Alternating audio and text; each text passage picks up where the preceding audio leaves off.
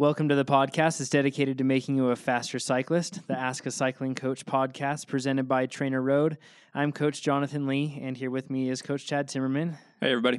And our CEO, Nate Pearson. Hello. And this is where we answer your coaching and cycling and triathlon related questions. You can submit them to us at trainerroad.com/podcast or use the hashtag AskTrainerRoad. We pour through as many questions as we can, put them into a feed every week, and then we run through and answer them. So let's get started with Shannon's question. Shannon says, I have a Wahoo kicker and a Stages power meter. I only use the Stages outdoors. Is there a way I can import my power? Forgive me. Is there a way I can import my power that I put out on my outside rides onto TrainerRoad? Example, if I race a crit and want to re-ride the race on TrainerRoad at the same power that I put out throughout my race. Basically, mimic the entire race on TrainerRoad. If not, is there a third-party app I can use to achieve this? Thanks. And then another one, when will the training camp plans be available? So let's start off with the first part, Nate. Yeah, Shannon, you have an excellent product mind because this is definitely a product that we want to put into TrainerRoad. Right now, for our roadmap, to tell everyone we're focusing on getting Android and our Mac app out. And the next step in that is to be able to import outside rides into analytics. And out of that, we're going to rebuild the workout creator on the website. And this is one of the things is I want to be able to take an outside ride, create an interval workout based on that, and then replay it. Especially if it's a race or something, I could practice a race to be really specific. We just did a mountain bike race last night, and it was very specific for the climbs. And if I knew there was going to be a championship on that race, I might practice something like that. You could just make your own workout, but some people like to actually race mimic the actual race that they did. And training camps, that too will come out after Mac and PC. Chad, you're working on it right now. How far along are you in training camps? For the 4 camps, I'm probably 70% done. So they're all in a certain state of completion that won't take me too long to wrap up. So once I get the go-ahead that we're going to be able to actually implement them in a pretty timely manner, then I'll wrap up what's left of them. I think everyone's really excited about training camps. Those are going to be cool. I'm looking forward to them. I think that it's going to solve. In fact, we'll actually have some questions coming up here. Yeah, there are a few that touch solve. on the benefits or why these training camps are coming about. Yeah. One thing that I wanted to touch on, Nate, in the interim for Shannon and for other people that want to take an outdoor performance and then upload it or make it, you can do it. It's kind of kludgy, but you can make it happen. Yeah, for sure. Best Bike Split, and essentially you just use Best Bike Split and upload your outdoor ride to that. And then you can download that file. You'll even see there's a little TrainerRoad button, and you can download it, export it as TrainerRoad file. And then you just simple drag and drop onto our workout creator, and it will recreate what you did that day outside. Now, the one thing that you'll have to keep in mind, though, is Best Bike Split will optimize that workout. Yeah, it's for perfect pacing, right? So if it's a crit or something, it will be way different than what you actually wrote it at. Yeah, so that's one thing. So I think there are different plugins to take like an actual ride file and make a .mrc file, which .mrc files are the ones that are read by our workout creator. I think there are different plugins that you can find. So Google that, see what you can find, and you may be able to recreate exactly what you did. Having said that, I'm never especially if it's something like a criterium, I'm not sure that's the best workout to be doing. And if it's perfectly replicating what you did outside, it's going to be pretty staccato and all over the place. So might be good. If we build a product, I imagine we're probably going to give secrets away to our competitors. There's no competitors. We have none. Not at our level. Just kidding.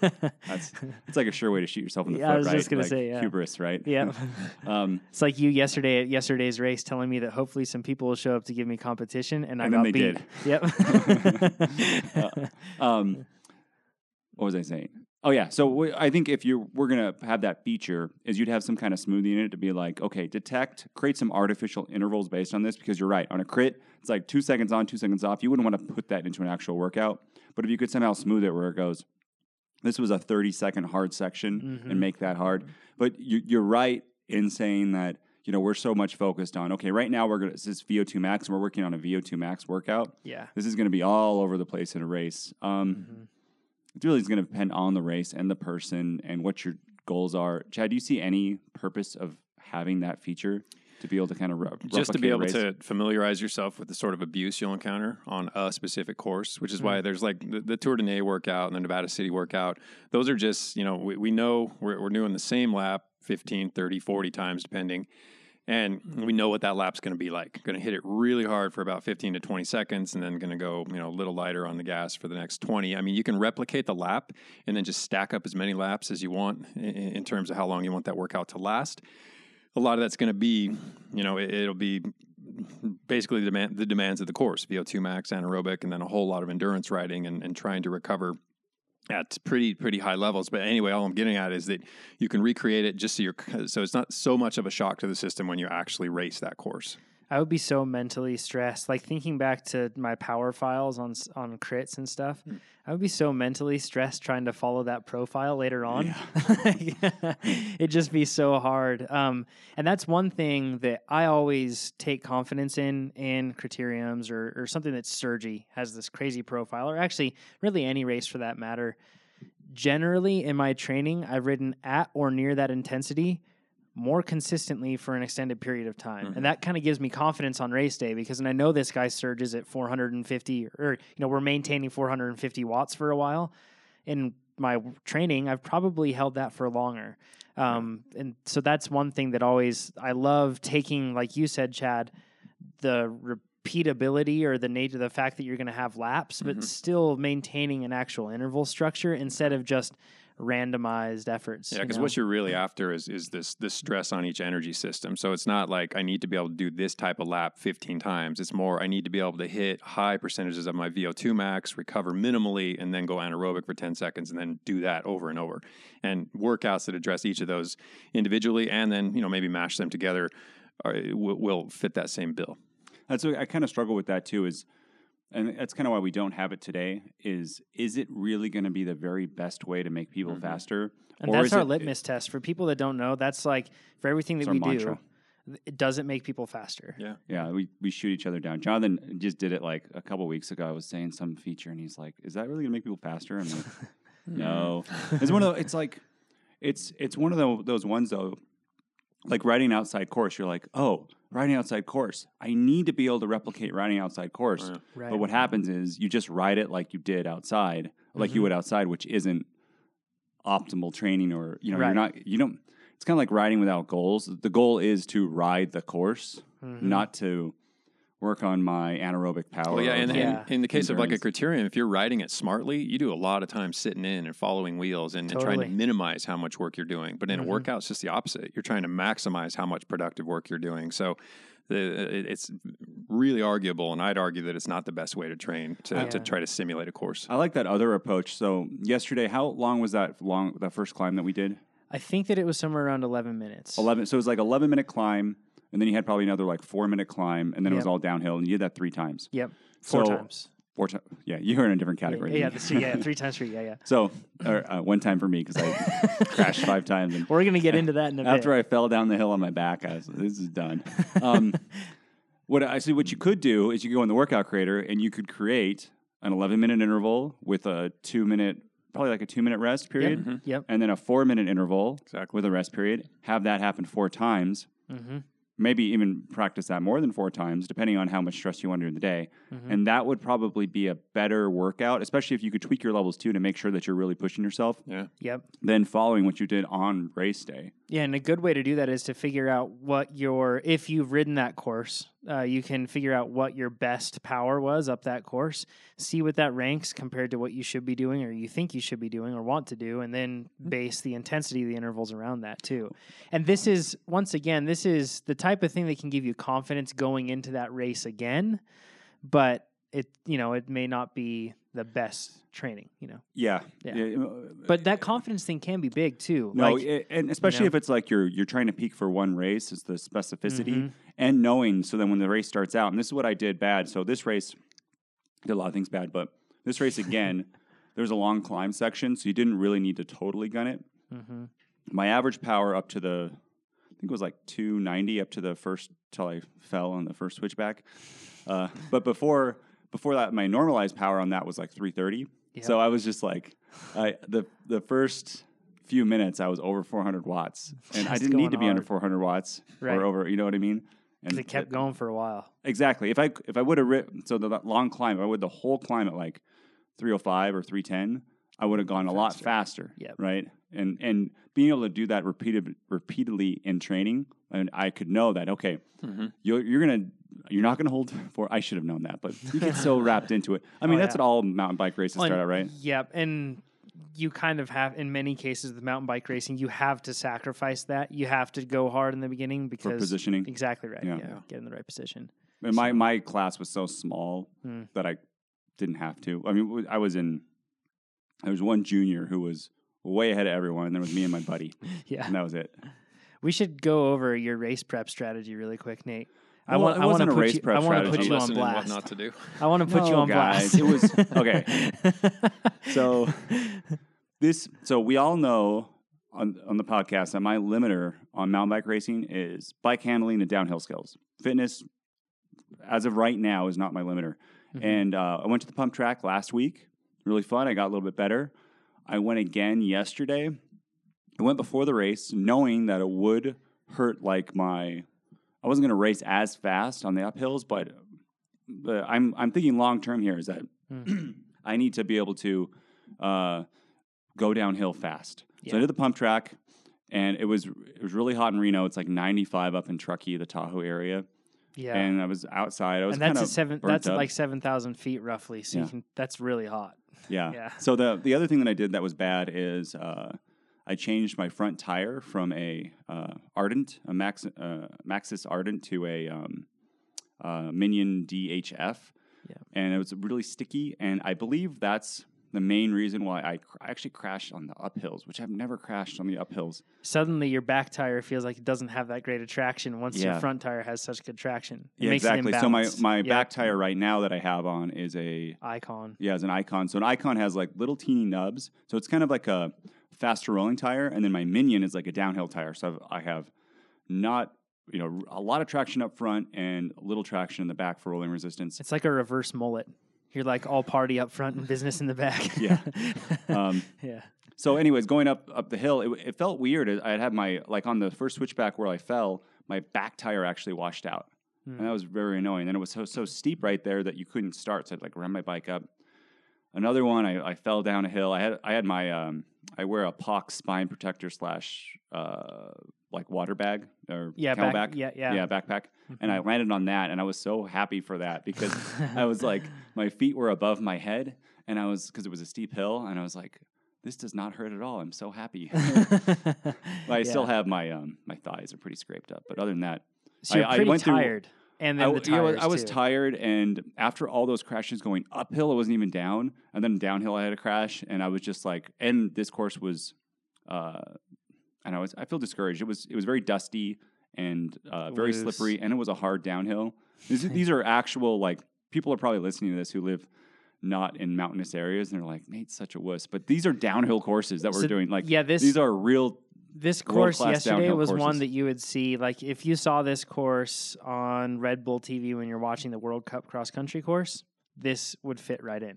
That was exactly, like, the descents were just as technical, if not more, than what you see on a lot of the courses. Like, more technical than something like Nova Mesto for sure. That's a world champs that just happened. So they're tough courses. Yeah, they're hard. I can't wait to kind of. These North Star races have been way above my level for downhill. Actually, the first race was easy. I need to go back to some easier races, and this probably goes good for anyone, is do some easier technical stuff and build up gradually, then just jump in. It's kind of like in skiing. Like, I'm going double black diamonds, and I don't know what I'm doing. Yeah. And I fall, and I get discouraged. Yeah. I need to start slower. That's why I went to the pump track. That is helping, and I'm kind of getting my body position better. But anyways, the moral of the story is I still think I would do it again just because I am working on my technical skills. It'd be ideal if you could have done the pump track on a different day, though. Or my only gone to the pump track for an hour as opposed to 3? I wasn't there for 3. I don't know how long I was there, but I was definitely outside the whole time. There wasn't a good spot with AC. So by the time the race came, I was dehydrated and really hot. Up too, yeah.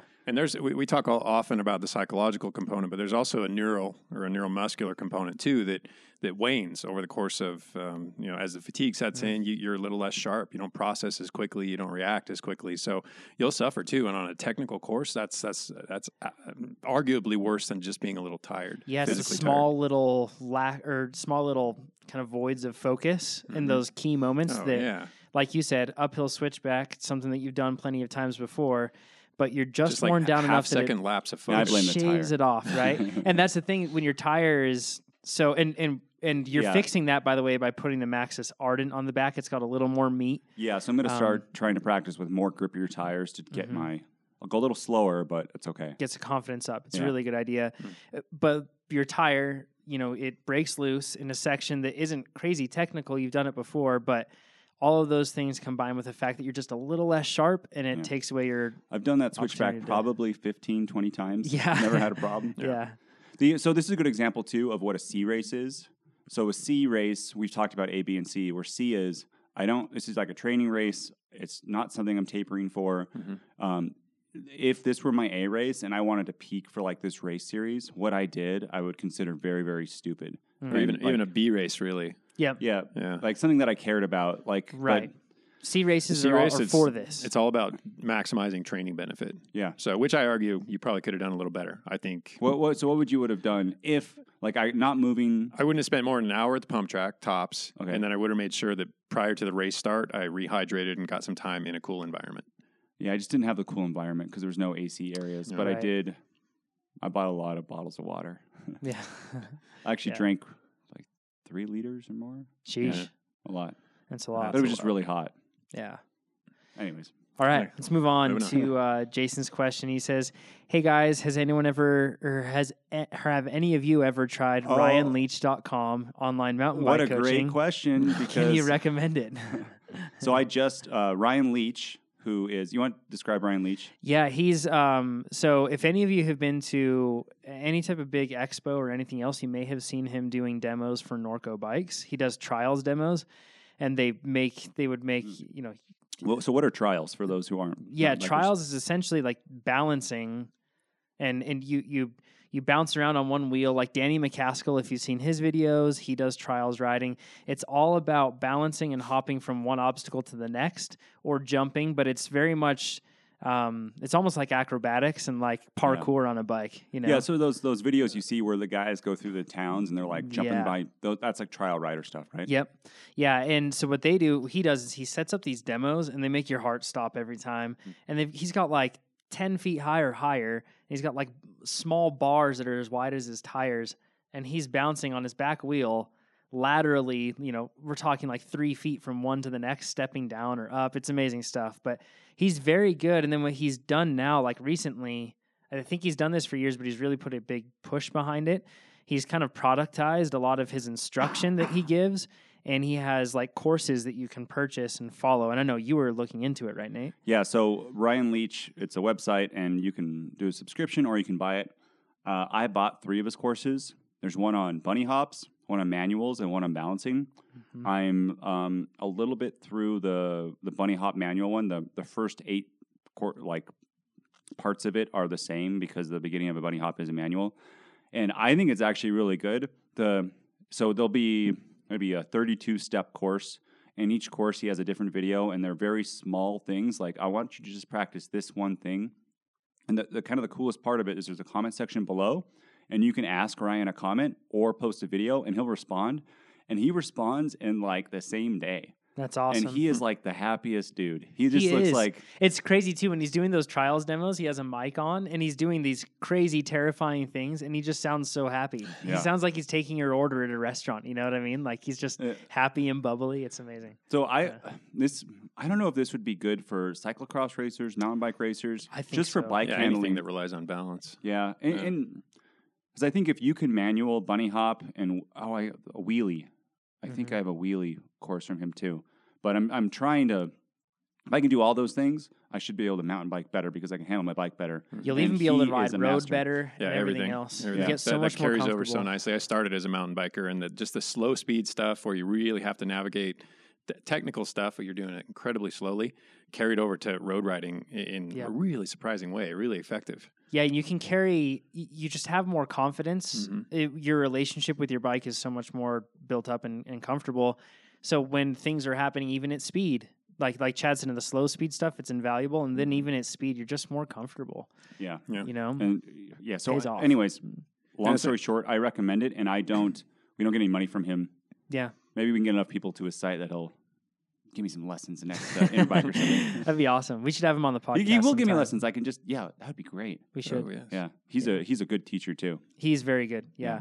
I would recommend, and there are a lot of people that like try to sell instructional stuff, and the stuff I've seen from him is fantastic. It's the best. It looks beautiful too. So, when you watch him, you can just watch him bunny hop good over stuff all day value, long. Everything. Yeah. It's cool. So, I would recommend it.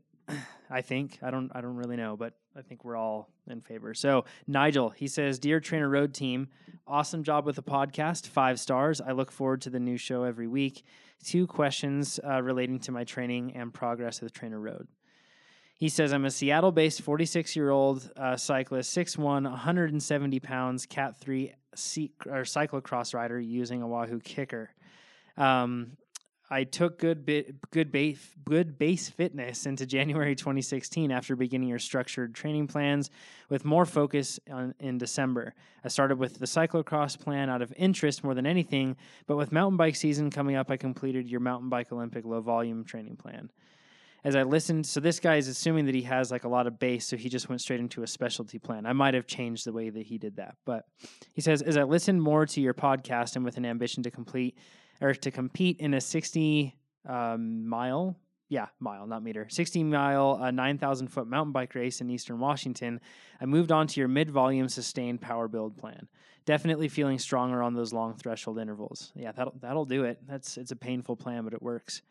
I have a couple more 50 to 60 mile races in July and August before cyclocross season starts here on September 11th, and I'm wondering what plan will complement that and also ramp up to cyclocross nicely. My original plan was to go for a cyclocross mid-volume plan that would end right about the time cyclocross season starts. Seems perfect, but I'm now wondering if, given that I still have some long-distance races to focus on and sustained power seems to be one of my weaknesses even in cyclocross, and he references not blowing up after hard efforts, which we'll get to in a bit, I might be better off with a plan that blends a bit of sustained power with some cyclocross-type intervals. I was thinking short power build or marathon mountain bike, then move into the cyclocross plan in parallel to the actual race season. So, sorry if that's a long one, but I think that we can pull a lot of stuff that's going to apply to a lot of people out of this. Yeah. So, he says, go ahead, Chad. Well, first off, you actually go ahead and finish the question. I'm sorry. He says, if I had to prioritize, I'd put cyclocross performance as my ultimate focus. Do you have any advice on which plan will best set me up for the start of my cross season? Many thanks. Stay awesome. So, Nigel, you've kind of laid out the 2 approaches that you can take, whereas you can, if you want to wrap up your specialty training, in this case, your cyclocross specialty plan at the start of the season, and then you would just kind of maintain race fitness for a while. That's one way to do it. That's not the way I would go about it because it kind of front loads your season. You're carrying your highest fitness into your earliest races. Maybe that's something that's important because with cross races, you get call-ups. You get those high placings. You get better placings as the season rolls on.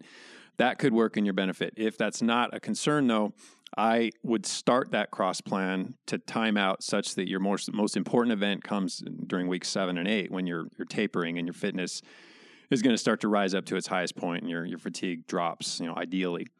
So in that case, you just count back from that important event and make sure that you schedule things accordingly. If you're going to go the other route, and I don't want to steer you toward a specific plan, but if you're looking for hard efforts followed by more sustained efforts, the mountain bike marathon plan is that. And so if you just want to target something, in your case, a weakness or a limiter, that's a great way to do it. And you can just weave it into an existing plan. So if you follow that cross plan, just pull out one of the workouts that's not as specific to what you need to work on, slot in one of those other workouts, and just move forward. One thing that you mentioned there was front loading the season. I feel like almost everybody front loads the season. Like here, it's you can count it. It's going to happen every year. Everyone shows up at the first road races of the year and they are solid. They're strong. And then give them a month or two and they're on their downward That's spiral. because they stopped using TrainerRoad. Yep, exactly. Usually, yeah, they stop their structured training. Very true.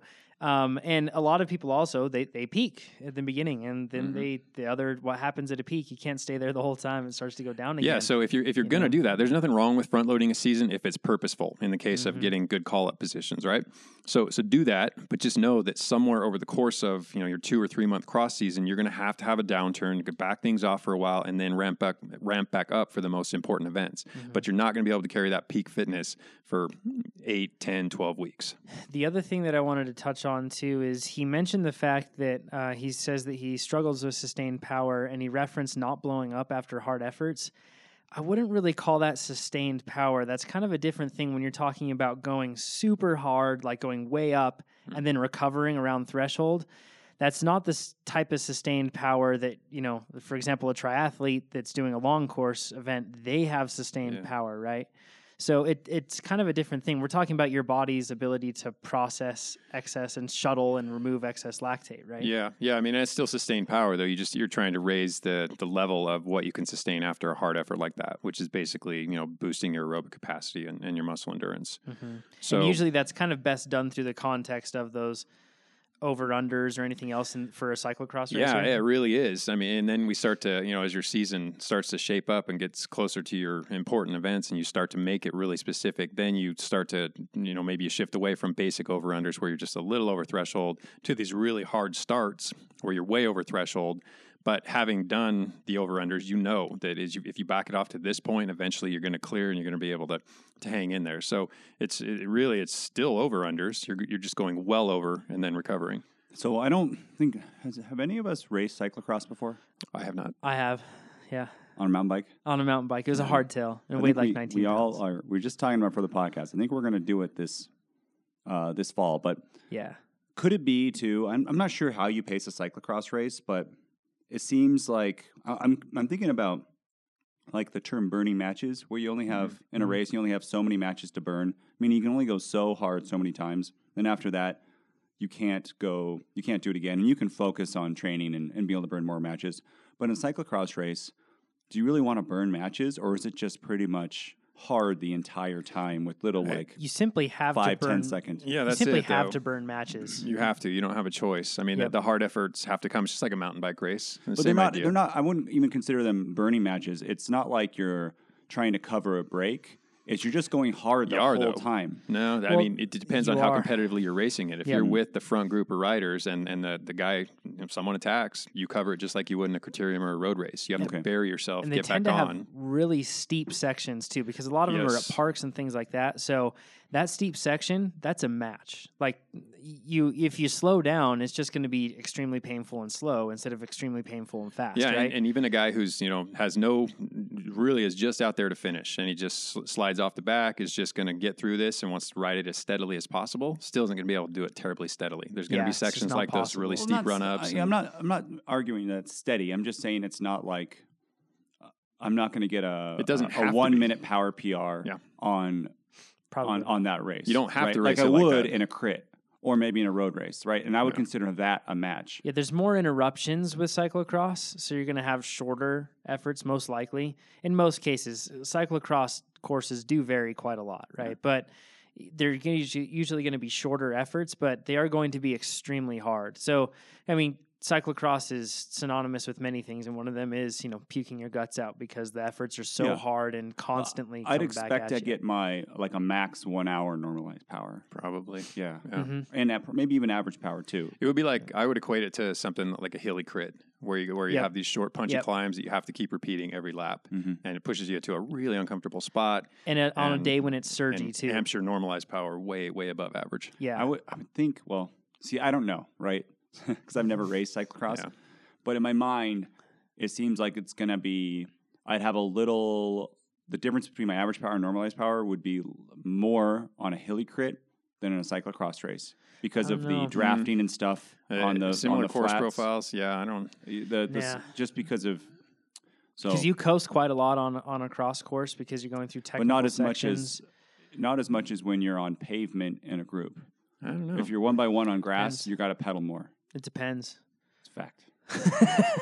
Now I think you see higher speeds in a criterium and you have to pedal. I mean, you roll along in a criterium in the high 20s, whereas you roll along on grass in a smaller group. And in a surging crit, there's not a whole lot of rolling along when it's surging. Yeah, you know, you might have a slight bit of coast, but that's just until I think. And this is all speculative, right? So. We're theorizing based on what we've seen, what I've studied, and all that. So now we're gonna let's do it. Yeah. We're going to put our legs where our mouths are. Going back to it, this is another way that I think that I can improve my bike handling skills for mountain biking and my mountain biking skills. Yes. The two that I have out of 1,000 it just should carry over. And from racing cross-country mountain bike races, I mean, there's a lot of similarity between XC mountain bike and cyclocross. So I can attest to the fact that when it's hard the whole time. Yeah. And it's in matches, whether you want to burn them or not, you're going to burn them. You're going to burn them. Even when you run out, you're still going to be burning, and I'm doing air quotes, matches. You're just going to be completely shelled. So it's going to be fun. The only cross race I've done, all the guys kept saying, well, this is more like a mountain bike cross race anyway.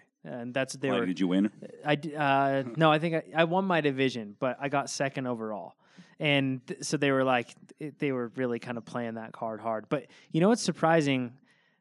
It didn't have a whole lot of long sections that you had to run or anything. It did have one uphill that was just too steep and rocky and loose.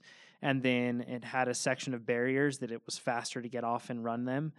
And I didn't think that would mess me up as much as I did, because I consider myself a decent runner, and I spend a fair enough amount of time running.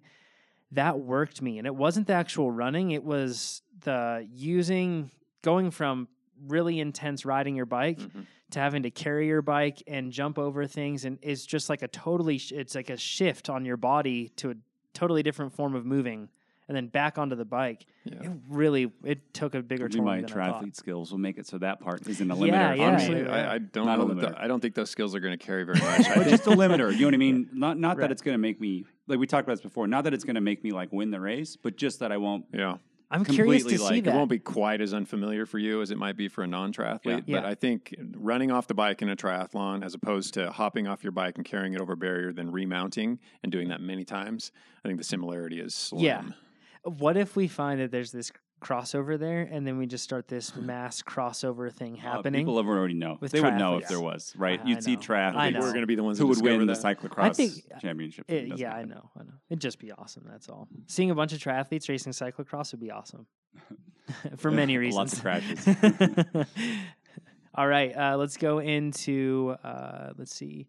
Fawny's question.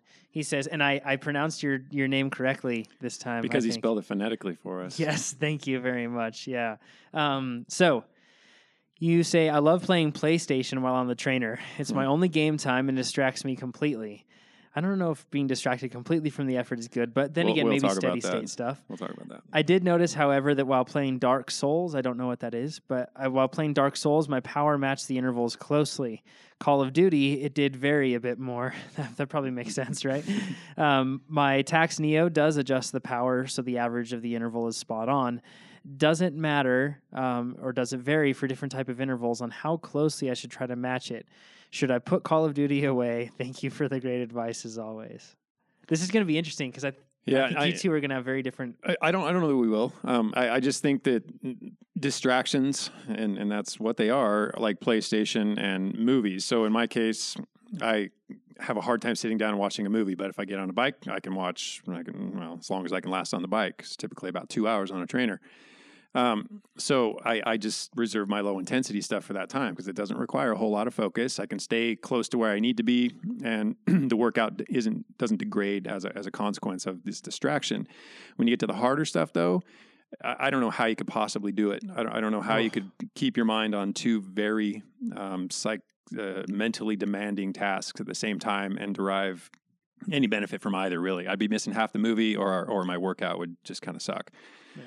So it does matter. It absolutely matters. And the type of intervals, it matters a little bit more. So if you're doing, and these are always ranges, right? You know, if it's a 75% interval and you're riding it at 72 and then you're up to 78 and whatnot, that's not what we're talking about here. We're talking about it's supposed to be 70%, but you're so charged playing Call of Duty that you're riding it at 85%. It's a different workout, different consequences, or different adaptations, different stresses on the body, and it's going to change the workout. So just be aware, if that's what you're going to do, then you're not exactly following the plans as they're designed. Yeah, so I've done this on my TT bike. You told me that before, yeah, because the aero bars put you in a position to hold the controller, right? Yeah. So when I was doing half Ironman or Ironman training where I really have a long workout, I'll kind of switch between TV and a video game. And I can totally do it on the low stuff. I can never do it on anything intense. I don't know how anybody could, honestly. Yeah. Dark Souls is a pretty hard game, so maybe it's like something's together. But I think the purpose, so your purpose is going to be to play video games and beat the level or to be a faster athlete. And if it's to be a faster athlete, I wouldn't do anything to limit that workout. Yes. So maybe stick with Dark Souls because you said Dark Souls, your power matches your intervals closely. If you can do that, or maybe even sweet spot stuff, you could, like I could probably handle sweet spot. With something like the tax or the Wahoo kicker where you're in erg mode where it locks you in and you just have to keep your cadence steady. It's kind of like playing the drums. Your hands are doing one thing, and as long as you keep that right tempo with your feet, doesn't matter. Yeah, it doesn't really matter. Yeah. You're going to get locked in. So that's my opinion. But if you're missing it, then what's the point? Like, yeah, and I got to say just that play video games. When I do, right. If you're looking to log long time on the bike, these distractions are not a big deal. But if you're looking for quality workouts, obviously they're a very big deal. Anymore, I only get on the bike, or basically I use these basement movie times to get myself on the bike. Yeah. So I probably don't even have a workout planned. But I had ice cream, or I just feel like I should do something today because I'll tell you, I get downright depressed when I don't work out. So I use the movie as an incentive to get me on the bike. I figure I'll try it for a half hour. If I'm feeling terrible, I'll call it. But then I get on the bike, start feeling okay. I'm into the movie. Before you know it, I've got an hour and a half of aerobic endurance that I wouldn't have otherwise gotten. I say movies and TV shows that I want to watch. I'm like, yeah, like Game of Thrones. Incentives. Watch that only on the trainer. Absolutely. Yeah, And incentive. I'm like, Yeah, I would assume, Fonny, that your kill-death ratio on Call of Duty is pretty bad when you're playing Call of Duty or when you're training compared to when you're not training and just focusing on the game. So I personally like to separate those things. And if I'm like for a movie, for me, and this is different than you guys, I can't enjoy a movie. I can't enjoy any of that stuff. I can put on music and that's it. But when I'm training, I have to be focused, even on an erg trainer, on what I'm doing. But it's totally a personal thing. Yeah, this is a pretty recent development for me. So it's for a long time, it was music and focus. And all that stuff being said, though, Fonny, if you can hit your like all your intervals and play a game at the same time, you've got it made, right? Yeah. And you need to approach Red Bull or something because they have gaming competitions live, and you could somehow combine gaming and sports, and they would love it. I bet. But I mean, so we talk about so TrainerRoad has like the fitness aspect of it. I think we have it pretty dialed, and then you use whatever entertainment you want. And some people, it's the kind of like Jonathan just said, he can do music, and I can do movies and TVs, and Chad's getting there with movies and TVs, but I think there's a lot of people in that middle ground that can handle movies and TV, and now Fonny's at like the next level where he can, you've leveled advanced. up, Fonny. Yeah, That's and impressive. I really think it's like playing the drums, right? Where you try to like have your feet and your hands do different stuff. I'm genuinely exhausted thinking of, because I've played Call of Duty, and like afterward I'm mentally exhausted because like you have to focus so much. So knowing I've done that you Call can of Duty on endurance, and it's okay. Knowing that you can do that, kudos to you guys. So it's probably that whole we defined, where does hit begin? Last week we pegged it at threshold, below threshold. I think that kind of transfers here. If you're working below threshold, you can probably do something that's mildly distracting, whereas you're above it. I mean, I'm hard pressed to imagine anybody doing a true VO2 max interval while doing anything else. Yeah, it's tough. Yeah, even like simple math. Yeah, Like anything else, but 6 breathing plus maybe 5. What? Yeah, after last night's race, I didn't know if I should ask for water, ask for anything. I didn't know how to ask for anything. It was I was so deep. It was bad. So I got to, because I didn't finish, I saw John go through the laps. First lap, he like said something to me. Second lap, I like yelled something about his son or something, and he didn't even look at me. He was looking down and went by. It got dark that last lap. It was rough. That's So because that other guy in the second lap was like 4 seconds ahead of you. Yes. You did not like that. You cooked in. it pissed me off. We probably talked too much about this, but it's fun to talk about for me. So you guys can all let's talk about what music We're all at Nate's mercy anyway. But anyway, so you go down a steep downhill section, and there's a jump, and then there's a turn into a Red Bull like little pillar thing, and Jonathan, when he goes down there, he is so much louder than everybody else, and I think that's because you're going so much faster. Yeah, and it's crazy. Like everyone looks over, like, oh whoa, there's somebody coming. Yeah, And you just cook into it hard. yeah. It's digging. Every foot of the course is a foot where you can gain an advantage or lose an advantage, right? If you think of it that way, it stresses you out, but it's a good way to make sure that you don't. That's miss kind of out. good. So, yep. Ian, he says review 10 stars. 10 stars. Ooh, finally. Yeah. He says 5 for the first one. 5 for the podcast and 5 for the product. So, it says background, I'm a longtime user of TrainerRoad in England, and it really helped me get back to a good level of fitness after a cycling accident where I broke both collarbones. Oh my goodness. I can't and ribs. And a few ribs in my hip. Can you imagine sleeping? That's what I was just thinking. won't. Like And his hip. And There's his no hip. sleeping. Oh. Sleeping situation with one collarbone. How's your painful is addiction? terrible. Yeah. I was Not to actually make thinking light of of that. that. Like That's hydrocodone. Oh wow. Oh my goodness, Ian. Oh, I'm glad to know that we helped you come back from that. That's a terrible accident. You say, I love the power feedback it gives me, although I don't compete except with myself. The question, I was just wondering what would be the most important stretch each of you do after a trainer workout? And this is probably specifically applicable to him after having such a traumatic injury, right? I was just wondering, I appreciate there are probably lots, but if you only had time for one, what would it be? And if each of you answer, then that might be 3 different stretches to do. Thanks again for a great podcast. That's easy for me, Ian. Mine's a quad stretch, just, where you stand, you kind of grab your foot and you bring it behind you with a really bent knee and just kind of lengthen your quad. The beauty of that stretch is it catches a lot of other muscles that are bound while you're in a cycling position. What's even cooler is you can do that stretch on the bike. So you can do it on the floor, you can do it standing, or if you're particularly coordinated or on a trainer, you can just sling your foot over your saddle and kind of simulate the same stretch. But more than just the quads, it stretches your hip flexors and also lets your low back go a little bit because those hip flexors tie into your lumbar spine. So it may just look like a quad stretch, which is an obvious muscle to stretch anyway, but the fact that it releases your hip flexors and your low back is the real purpose behind that one. I'll go next. I don't do any. Yeah, that's right. I've never heard you complain of anything like that, like tightness or anything like that. I'm inflexible. It's too tight. No, I'm inflexible, but I never feel like flexibility is my limiter. That's awesome. I don't ever pull muscles. Yeah, I'm the opposite. I almost wonder, and I don't know if you've ever heard of this, Chad, but it being hereditary with tightness, tendonitis, or anything else like that. But yeah, my mother, I've talked to her recently about this, and she has really struggled with the same thing, with just a huge amount of tendonitis and everything else. So I feel you, Ian. I'm going to modify Chad's stretch just slightly and then give the one that I like to do. So the quad stretch, I like to lay down on my side and stretch my quad, and then so I lay down on my side, one leg is up, one leg is down, right? I'll stretch my up leg, and then I'll take the heel from my down leg, the one that's on the floor, and I'll just press that just above my kneecap, and I'll just lightly press back to get an even further stretch. And that also does a good job of stretching the lateral portion of your quads too, instead of just straight across the top. So he's just kind of intensifying the stretch I described. And you can do that same thing by just firming up your glute, so your butt cheek. So you're stretching, say, your left quad. If you fire your left glute, you'll feel that stretch increase as well.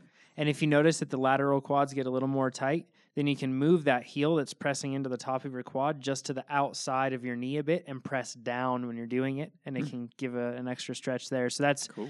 A modified quad stretch, but I like doing the inchworm, I call it, and I don't know, maybe you have better words for it, but basically what I do is it's just a standing hamstring stretch, so you just hands to the ground or as close as you can get to that.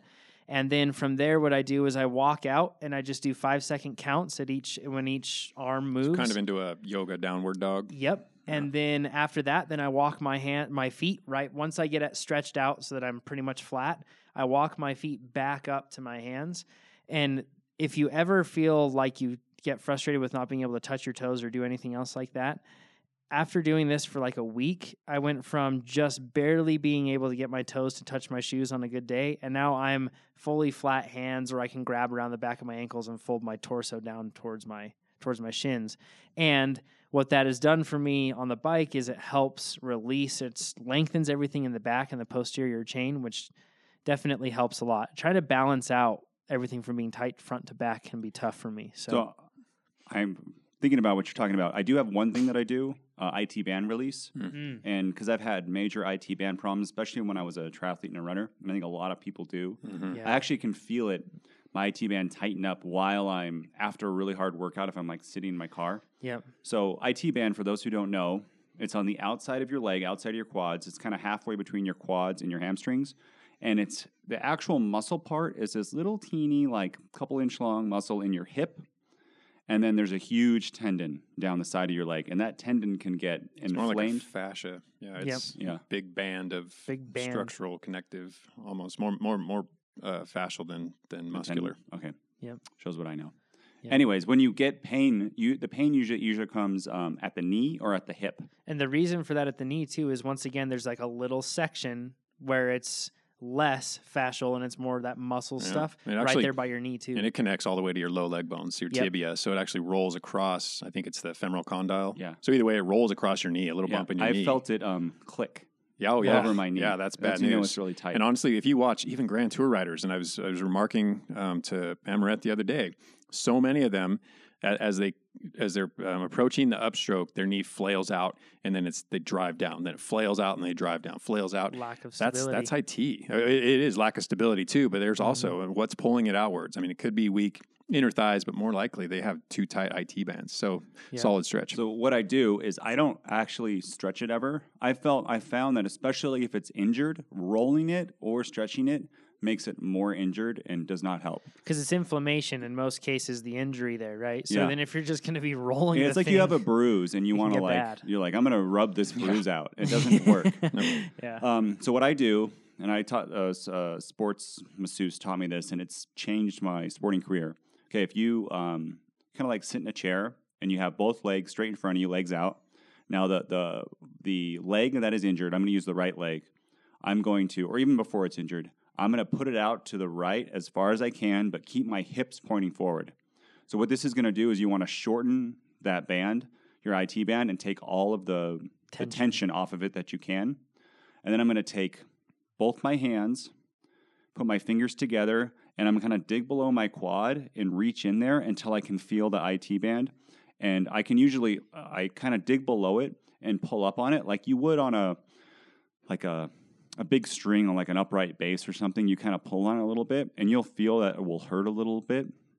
So once you get a little bit of pain, you back off just a little bit and you hold it there. And hold it there for like, if you're just doing this, it could take a minute or two. And you'll be in there and you'll feel it release. And then you do the same thing and you do it a different part. And you go all the way up and down the band until you feel it release everywhere. And it's life-changing. I do it at red lights. Like you can't move your leg out and shorten as much, but what my masseuse call me is table trained, is I can get in there and it takes me maybe 10 seconds where I pull up on it. I'm doing it right now. And you kind of pull up and you feel just a little teeny bit of pain, not a ton of pain, but you'll feel it release and it will actually slip underneath your fingers. Yep. And then I'm all good. Yep. And like Chad said about stretching your hip flexor and stretching everything up the front when you're doing a quad stretch, this all kind of ties into affecting that issue too, because your IT band ties into the hip, which is all tied into everything else, into your lower back and everything down through to your lower leg. Your glutes play a huge part in this too. Yep. So glute medius. Yes. I've said this before, but if you have a lot of IT band problems, a bunch, look into strengthening your glute medius and just Google exercise for that. Do that every day. Another life-changing thing. Yeah, I went through 7 months of PT this year for an overuse injury that was tied into a similar issue. And in the end, what ended up being most effective for me was a huge amount of glute strengthening workouts. I've noticed. That's an HR violation. Oh, yeah. It was being recorded. Oh, no. That was a joke. That's no way. So hopefully that gives you some stuff to do, Ian. Some good ideas. Get sued, Chad. Yeah. We nothing. You said it. Yeah. Carlos, he says, I just completed a half Ironman due to work and family. I don't think I will race anymore this year. And this applies to a lot of people. He says, how should I structure my training in the next 6 to 8 months in order to maintain fitness? A lot of people are going into cross, but also off season. So and this is a big answer, and there's a lot to this, which is why I think we're going to develop something a lot more detailed. Yeah. But short answer is it depends what you want out of it. If you're targeting weight loss, you're going to take a different approach than if you're looking to target or maintain your aerobic fitness, if you just want to be on the bike so many times a week. But if you're just kind of looking at staying where you are right now, you basically shift into maintenance. And maintenance doesn't take much. I've mentioned this before. Everybody over the off season, I try to get them to do a VO2 workout and a muscle endurance workout, something like over-unders. Don't have to be long. These can be like 30, 40-minute total workouts with a minimal amount of intervals in them. And then if you have time, a longer, easier aerobic ride. Honestly, you could get away with just the 2 in terms of, maintaining. And I'm not talking about maintaining a high level of fitness either, just something that makes you feel like you're not starting from scratch when you come back into it. Otherwise, if you're looking to do a little more work and you have a little more time, just maintain the low volume scenario. Any one of the plans work where you do intervals on Tuesday, Thursday, and then something slightly longer but still interval oriented on Saturday. Regarding the mentality of an off season, and I'm doing air quotes there, I always like you said, you can focus on just trying to maintain, or you can use it as a time to make progress, maybe in a different way. And I like that. I mean, sometimes you mentally just need a total break from it, and I totally get that.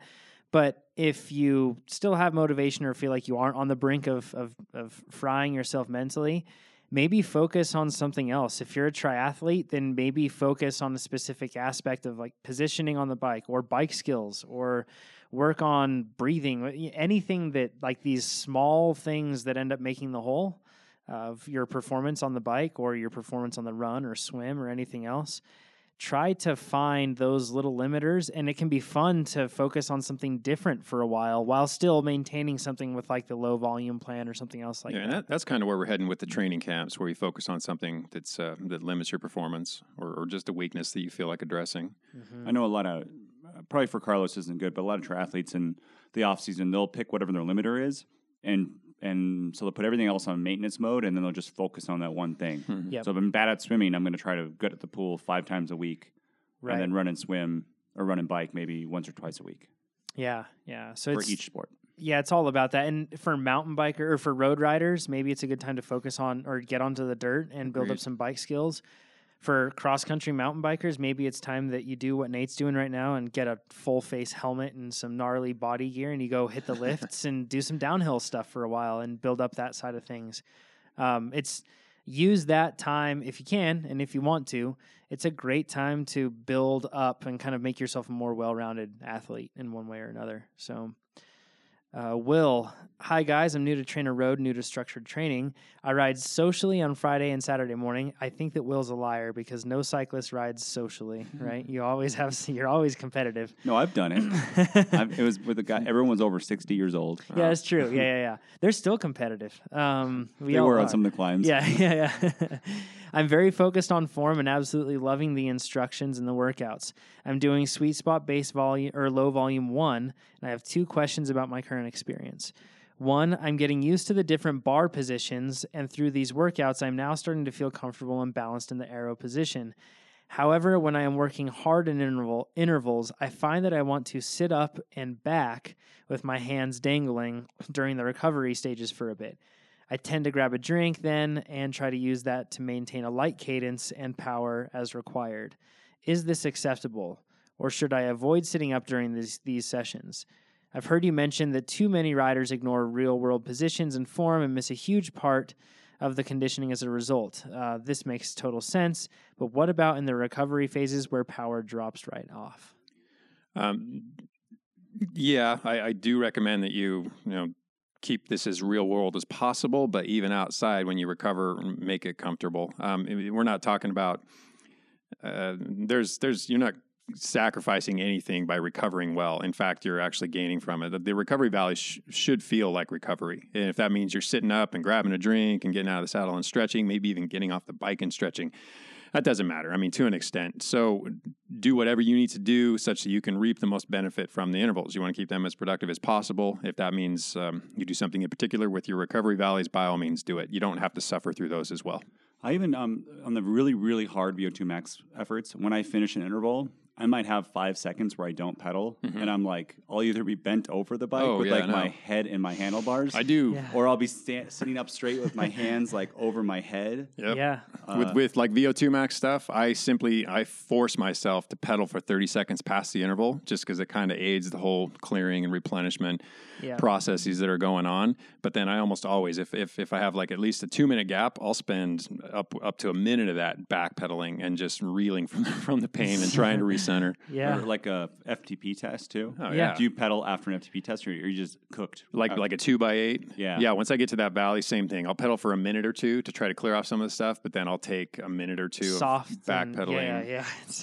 Or it gets and here's the deal. I feel like in your situation, Will, you may be somewhat more new to this, which it's also a lot more common to feel that you need these position changes and relief when you're newer. And one thing that I've found, Chad, that you mentioned, I always tell myself, just keep pedaling for 30 seconds after those intervals. And you know what I find is a lot of the time after those 30 seconds, you won't need to I go, backpedal. you know what, actually, I'm okay. And that's why I make myself do it for a certain period of time. Because if I still need a break after 30 or 60 seconds, I know it's legitimate. It's not me just saying that interval hurt like hell and I really want to stop pedaling. Rather, I get far enough past it that I can be just a little more objective and say, no, I actually need to rest, or no, I can just keep on lifting my knees, letting my feet fall, keeping this real easy, and I still have another minute and a half. I'll be fine. Yeah, I just feel like I need a blanket and a cold glass of water sometimes after an interval. I don't know, but blanket. I don't know. I'm confused, Nate. But it's just going 30 seconds to flush things out of the legs, but also just to clear my mind and get away from the pain, be detached from that pain that I experienced in that interval for a bit. Yeah, sometimes it helps. The only thing I don't recommend doing is stopping working completely. And backpedaling, it's no load pedaling, but at least you're doing something. You're keeping the muscles a little more active, the circulation a little more. That's what I do. Yeah, I do it all Don't the time, do that. frequently. That's what you're saying, Chad. I only do that on the very hardest of intervals. Like, if it's I use back 30 pedals on, 30 often. off. I go through it. I was doing an endurance workout yesterday. I'm tired, mind you, but I had little 2-minute recoveries in between. And toward the end of what was a 2-hour workout, I was cooked to the point where I needed 30 seconds to back pedal. And it helped me get through that next interval without watching my power slump. Yeah, and we've talked about how to use that strategically a lot on the podcast. It's always use sparingly. Use when it's allowing you to continue your workout at a better level. Wow. But it takes a while, and in your case, Will, you're newer, so it may take a while to kind of filter out what is something that you absolutely need and what is something that you just want. But too, with him, so I think what he's saying is he's in the arrow position. He's going through an interval. Let's say it's like a 10-minute interval, and then he gets to a rest period, and like getting on the hoods or sitting up for a second, taking a drink of water. I fully recommend that. Yeah, you don't have to be in the arrow position for the entire, like in the drops or No, when I time. put those comments in there about staying arrow and making it as real world as possible, I don't mean the whole time. I'm trying to coax people into staying in there during the whole work interval. When it comes to recovery, sit up, stretch out, take a break. Yep. Yeah, exactly. There's not a whole lot of benefit to recovering in that position if you're not going to be working there. So nah, and it's just a question of overall workout quality. Will sitting up for a couple minutes and riding tall rather than being in your arrow position help you be more productive and keep your power closer to its target, keep you from dropping the workout intensity, keep you from taking intermittent back pedals? Probably will. Mm-hmm. Yeah. His second question: I'm working on developing smooth, stable, and pretty pedaling, and my natural cadence on the trainer is about 80 to 85 RPM, which is low, or on the low side of normal. It's on the low side. It's not terrible, no. I find that easy to maintain for low power in my smallest chainring and largest cog. Then when I have to ramp up, I tend to select the next 3 or 4 gears, and that's just fine to get power, resistance, and cadence to a sweet spot. And he's not talking about sweet spot intervals, to be clear. The problem I find is that when I'm out on the road, my gearing is such that I simply can't usually spin like this, especially when it's so important on grades and climbing. I tend to get an average cadence of on TrainerRoad of around 94, and on a real ride, it's about 74. Our area is very hilly, and it's true I have, and he says in quotes, big gears. I'm not going to change the chain rings, but when I next change the rear cassette, I'll probably go with something with a little more teeth, or with a little bigger cog.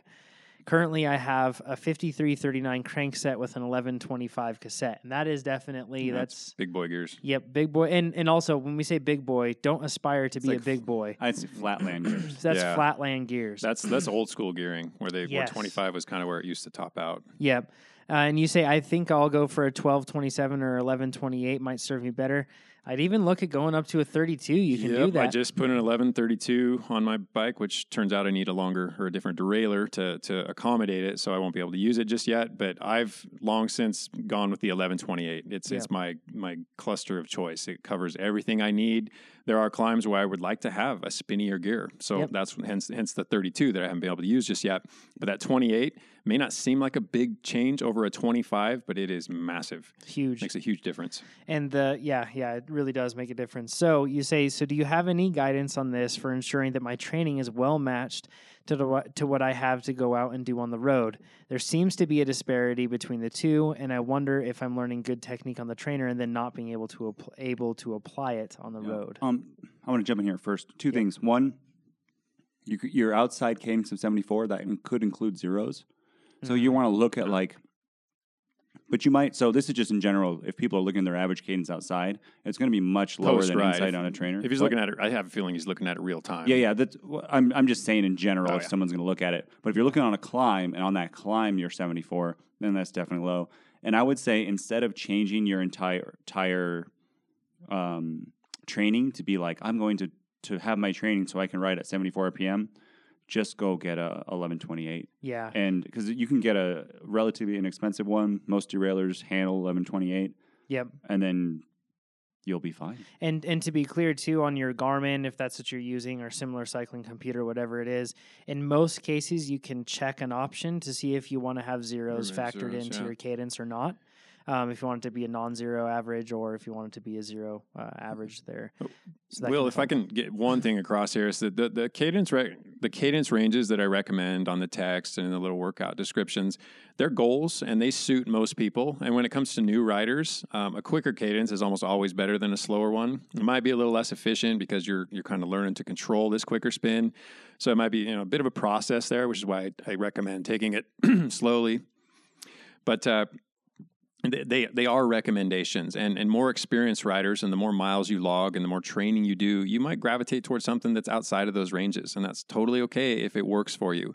But commonly, those quicker spins are a little less abusive on the muscles. They make for just longer, more enjoyable riding, less muscular stress, less sugar usage, and less need to take in sugar, etc. So there is a reason behind it, but they're not hard, fast rules. The recommendations, work toward them. You'll probably find they work for you, but if they don't sweat it. The worst feeling is when you go to reach for another gear. And it's not there. That happened last night. So some of the climbs at North Star, again, it's a downhill course. So you go up a downhill course, and it gets steep. I'm like at one of the sections, I was at 380 watts, and I'm less than probably 80 RPM, and I'm like, click. There's no clicking. So I'm going to get sometimes you have to muscle a big gear. There's no way around it. So training that way sometimes there's no problem with that, especially if you know you're going to have to apply it outdoors. Yeah. I'm also going to buy the 1x12. The SRAM Eagle. Yeah, it's got a 50. That's the biggest cog in the rear. Massive. That's it's a chain awesome. ring. It's so cool. It's huge. I know. Exactly. But I mean, it's. Oh, I'll take it. Yeah. And especially we talked about this earlier in the office. For one of my TSS fillers, I can go out and do you can't really fly all the mountain biking courses here are hilly. So I could ride one of the courses here, stay in my aerobic zone with a 50. Yep. And then practice the downhill and get some technique there, rather than being dictated by the course where it's like, okay, here, Nate, you're going at threshold for 5 minutes if you like it or not, or walk your bike. Yeah, we work with junior cyclists, and we have to tell them all the time when they have recovery days. We work with them here, junior cycling team. When they have recovery days, we have to tell them, you cannot go ride on the trails. Recovery days don't exist out there because kids' bikes are even more limited in gearing, and they're out there, It's like a recovery run for a non-runner. Right. There's no recovery when unless you're an experienced runner. Exactly. Yeah, so hopefully, Will, that gives you some good info. It sounds like you're just kind of getting your feet wet into the structured training side of things, which is pretty cool. So good to have you, and good luck with it. That'll cover it for this week. And once again, you can submit questions to us at trainerroad.com/podcast, and you can see what the latest podcast is on there, or on any social channels, Twitter, Instagram, Snapchat, everywhere else. You can find us on there. You can use the hashtag AskTrainerRoad, or just send us a snap. And we answer a lot of those just right back with video right there. We'll answer you on the spot. But we love answering your questions. Keep sending them in, and we will catch you next time. Thanks so much. Thanks, everybody. Bye-bye.